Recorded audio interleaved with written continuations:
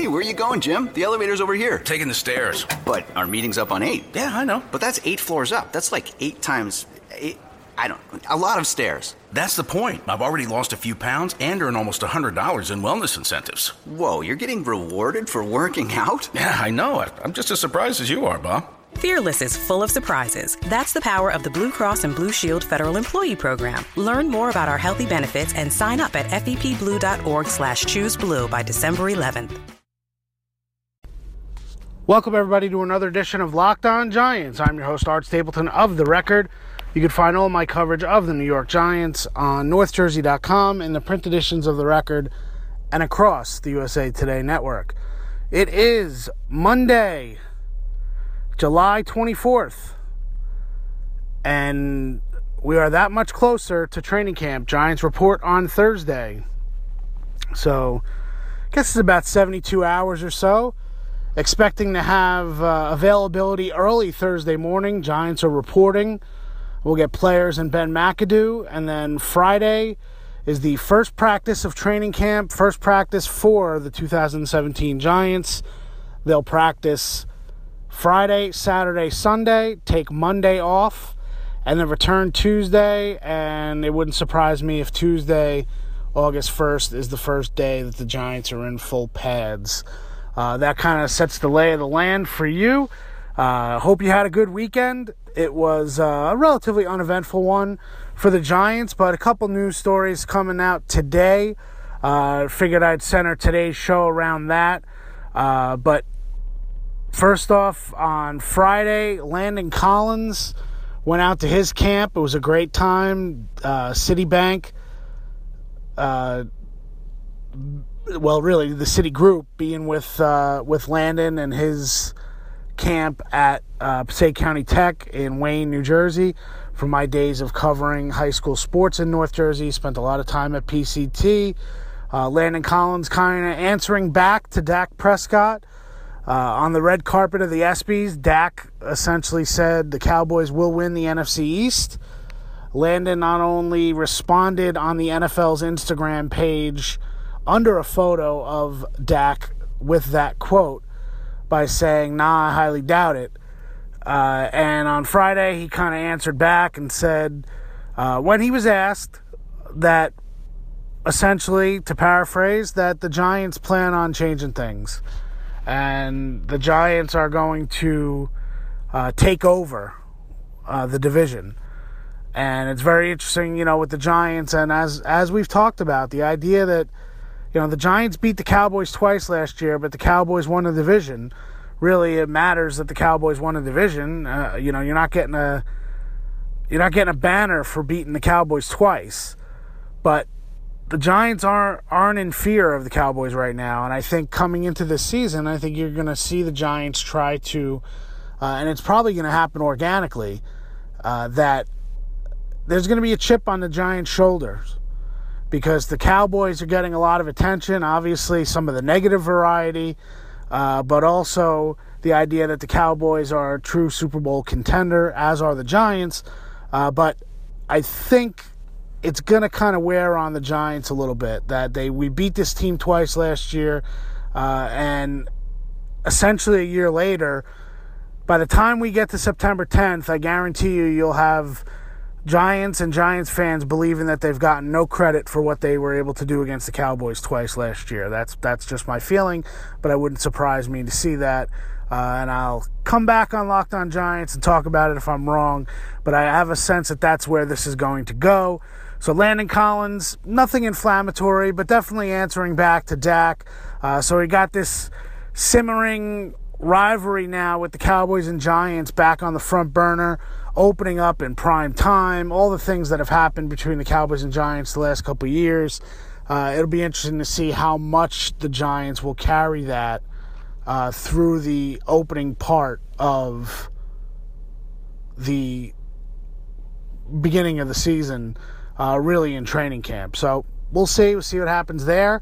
I think, the other aspect, we had Landon on Friday. Then I was able to go out again in the heart of the Record's coverage area in North Jersey, and this time Bergen County and Waldwick, and went to Sterling Shepard's camp Really, it was a camp put on by Hyundai, and Sterling was kind of the featured guest. He really ran the camp with the kids. They had 2 sessions. It was pretty cool watching Sterling just in year 2 work with a lot of the kids that idolized him. If you were following my social media accounts on Twitter and Instagram, you saw some photos that I had up of Sterling. I'll have a story on Sterling likely on NorthJersey.com on Tuesday, so you can check that out on his second year. But, that was on Saturday. And then a story that kind of broke over the weekend that we just saw on social media channels regarding Odell Beckham Jr. and his visit to Amarillo, Texas, to visit 9-year-old Jairo Ponce. I apologize if the pronunciation is not correctly. It was Ponce, but I definitely think his first name was Jairo. Back in April, he visited with Weston Richburg, Amarillo, real close to where Weston is out in Texas. And Jairo became a Giants fan, found a malignant tumor that he has and has been treated ever since. Weston went and visited him and was told that Odell was a big fan. He was a big fan of Odell. So Weston kind of joked and said, I didn't get the chance to bring Odell, but here's a picture of me and Odell celebrating. So Weston, great time by Weston and what he did with Jairo and his family. But that was still hanging out there that Jairo wanted to meet Odell Beckham Jr. As part of the Make-A-Wish. His wish was to get to meet Odell. But Make-A-Wish wasn't as involved early on at this point. And then a radio talk show host out in Texas put out a Facebook message kind of mentioning Odell and kind of shouting Odell out, saying, hey, listen, we'd love to see you come out and meet with Jairo. And it wasn't until Danny Richburg, the father of Odell, the father of Weston Richburg, Danny Richburg went out on Twitter and actually retweeted the message from the radio talk show host out in Texas and tagged Odell in it. And that's when Odell finally saw it on Twitter, and he responded and said, what do I have to do to make this happen? That was 2 weeks ago. So fast forward to last week, Odell was training out in Oregon at the Nike headquarters on Thursday. I'm told he left after that. The plan all along was him to fly to Texas to meet with Jairo, which he did on Friday. Spent a lot of time. They took a lot of pictures, Team Jairo, and really embraced that moment. And I do have to say that, you give Odell Beckham credit. Wasn't looking for media attention. Actually reached out, I was told they didn't want to do it for the media attention, just wanted to go. The only reason why the media got wind of the story over the weekend is because a local, I believe it was the TV station that originally did the story on Weston Richburg visiting Jairo, actually saw that and saw the photos posted on his Facebook page. So when you look at what happened and the way everything transpired, it's not a surprise that Odell was trying to lay low. But then once it went out there and once people started spreading it on social media over the weekend, Odell put up an Instagram post and of the two of them. So it was really a special moment for Beckham to do it. And, look, Eli Manning talked a lot about this when he won the Man of the Year award in the NFL, sharing it with Larry Fitzgerald, the idea that, you don't want to promote this kind of stuff. You just want to do it. You want to be out there and do it. But you kind of get that, conflicting thing of you never see this side of the athlete. But that's because the athlete is not looking for you to see this side. That's not why these things are done. Those athletes who do it just for the attention, there's a fine line between wanting attention and promotion and also just, wanting to just do it. And if it helps, there's a GoFundMe page. I sent out links. Make sure you check out my story on NorthJersey.com and help this young Giants fan who's been a battler and has really inspired a lot of people. Make sure you check that out. But kudos to Odell Beckham Jr. And I think a lot of people, if they don't see Odell in a different light, maybe they see some light shed on who he is. And he's not just the guy who's allegedly punching a hole in a wall in Green Bay and proposing to a kicking net on the sideline. We'll move on to the other notable news from today in a second, but first, here's a word from our friends at SeatGeek. Buying tickets to sports and concerts can be complicated, but there is a better, simpler way to buy with SeatGeek. SeatGeek is the smartest, easiest way to get tickets to live events. With SeatGeek's seamless mobile experience, you can buy and sell tickets in just 2 taps. SeatGeek helps you find the best seats at the best prices, fully guaranteed. There's nothing quite like seeing your favorite team or musician in person, and SeatGeek will get you closer to the action for a great value. I have the SeatGeek app on my phone, and it's by far the easiest way I have found to shop for tickets. I can be anywhere, and with just a few taps, I can instantly find seats. I was toying around with the SeatGeek app a couple weeks ago, as I've told you, looking for some Jay-Z tickets. Jay-Z coming to the NYC, and I have some friends and family who want tickets, so I was looking to help them out, see if I could find something cool, and SeatGeek was where I turned. SeatGeek's designed to make your ticket buying experience easier than ever. Saves you time and money by searching multiple ticket sites to compare prices and find amazing deals. To get the most bang for your buck, SeatGeek grades every ticket based on value to help you immediately identify the best seats that fit your budget. Plus, every purchase is fully guaranteed, so you can shop for tickets on SeatGeek with confidence. Make SeatGeek your go-to app for finding the best deals on every type of ticket: sports, concerts, comedy, and theater. Best of all, my listeners get $20 off their first SeatGeek purchase. Just download the SeatGeek app and enter promo code LONFL today. That's promo code LONFL for $20 off your first SeatGeek purchase. So we've talked about some camps this weekend with Landon and Sterling Shepard. They're anxious to get on the field, and obviously the visit to Texas with Odell and the young boy with cancer. News broke Monday morning from Ohio that the operating a vehicle while impaired charge against Roger Lewis Jr. has been dismissed. So was able to call out to the court clerk's office out in Ohio, and yes, I've been told the charge was dismissed. Lewis was responsible for court fees and tinted windows and crossing over lines, marked lines in the street. So essentially some DMV violations. But other than that, the OVI is now dismissed. So it'll be interesting to see Roger Lewis, who pled not guilty. It'll be interesting to see if he does face any discipline. Obviously, you don't need to have a conviction to be subject to the league's personal conduct policy.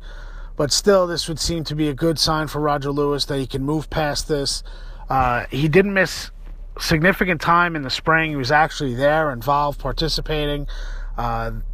David Tyree, who actually is still working in the player development department of the Giants, did tell reporters that there was a different side to this story for Lewis, and obviously it turns out in the court the charge is dismissed. So relatively good news for Roger Lewis. Obviously, you don't want to judge, you want to find out all the facts, and at this point I think that's really all you're reporting, is that's what's happening. So where does Lewis stack up as far as the receivers go? Well, I think at this point you have your top 3 receivers with Beckham, Marshall, and Shepard, And then spots after that, likely 2+.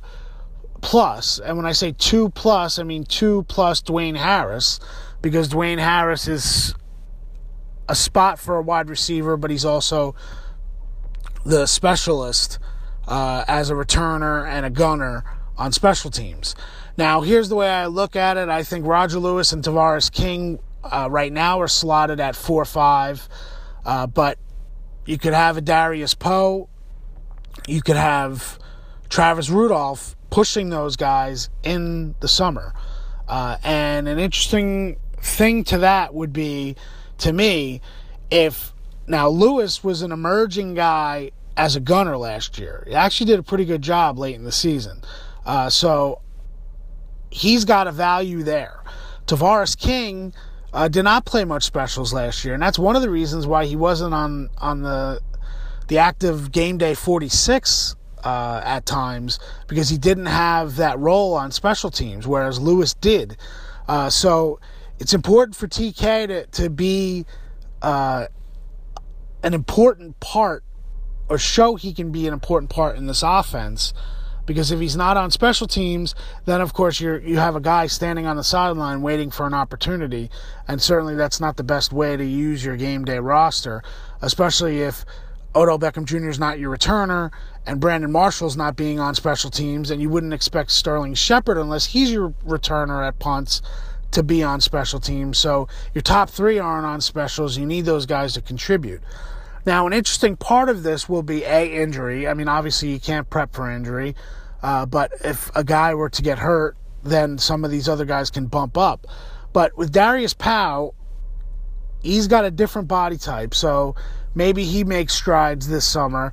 But Rudolph, to me, is the intriguing one, just because he's been returning in the spring. So it's apparent that he's going to get an opportunity to show whether he can return punts. And if he turns out to be an option there, which right now is a long shot, but throughout the preseason, you need to watch that, because you need to look. The Giants have to make a determination now. I mean, Dwayne Harris took a slight pay cut, slight with respect to salaries in the NFL. But next year, Dwayne Harris has to prove himself here as a returner. He was great in coverage last year on punt and kickoff. But the only way this numbers game plays out, where King, Lewis, and Rudolph can get on this roster, in my opinion, is if they squeezed out Dwayne Harris. And that's a tall order to do. But if Rudolph shows that he can be a punt returner, and Lewis is successful and continues to emerge as a gunner, it's just something to keep an eye on late in the preseason, to see if the Giants would ever make that decision and release a Dwayne Harris. Now, I'm not saying it's similar to what happened to Jasper Brinkley last year, but there's no way, if you looked at it from this is what we've seen all training camp, that you would have said Jasper Brinkley would have been cut last year. He was the starting middle linebacker with Kelvin Shepard the entire time. But when Shepard showed that he can play, and he was actually a better special teamer than Brinkley was, then the Giants kept Shepard, let Brinkley go. So just something to keep an eye on with Dwayne Harris throughout the summer. I think there's going to be pressure on him. There's going to be competition to make this roster, especially if Rudolph can show that he can be relied upon as a punt returner, if that comes about. So that I'll be keeping an eye on these wide receivers, that situation, because I don't know if any of them stands out about the next. Who do you take, Lewis or King? Lewis is younger. Lewis is a better gunner. TK hasn't had that opportunity to be on specials.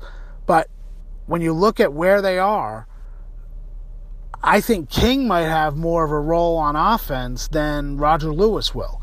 So it's that debate. It'll be very interesting to see the way Lewis, King, and again, I don't want to forget about Powell, because he's a guy that they like, but it's going to be hard for him to elbow out any of those other guys. Just right now, he hasn't shown that he's on specials But if he does go on special teams, Powell is a guy to watch. But that's kind of how I would lay it out. Right now, I'd say it's the usual suspects and all the returnees from last year, with maybe Powell and Rudolph on the practice squad. But remains to be seen. Let's see. You can never account for injury, but we'll see what happens. So that's kind of a busy day in a recap with the Giants on a manic Monday. And we are getting ready, 72 hours and counting. The Giants report to training camp Thursday, and we'll talk to you then. Is democracy in danger or decline? Condoleezza Rice, William Galston, and Carlos Gutierrez and others take on this question in the fall edition of The Catalyst, a journal of ideas from the Bush Institute. Surveys show Americans place less trust in institutions like the media and business. Others contend America has faced far more challenging periods and emerged strong. Leading policymakers, Bush Institute experts, and respected journalists take on this debate. Read about it at bushcenter.org/catalyst.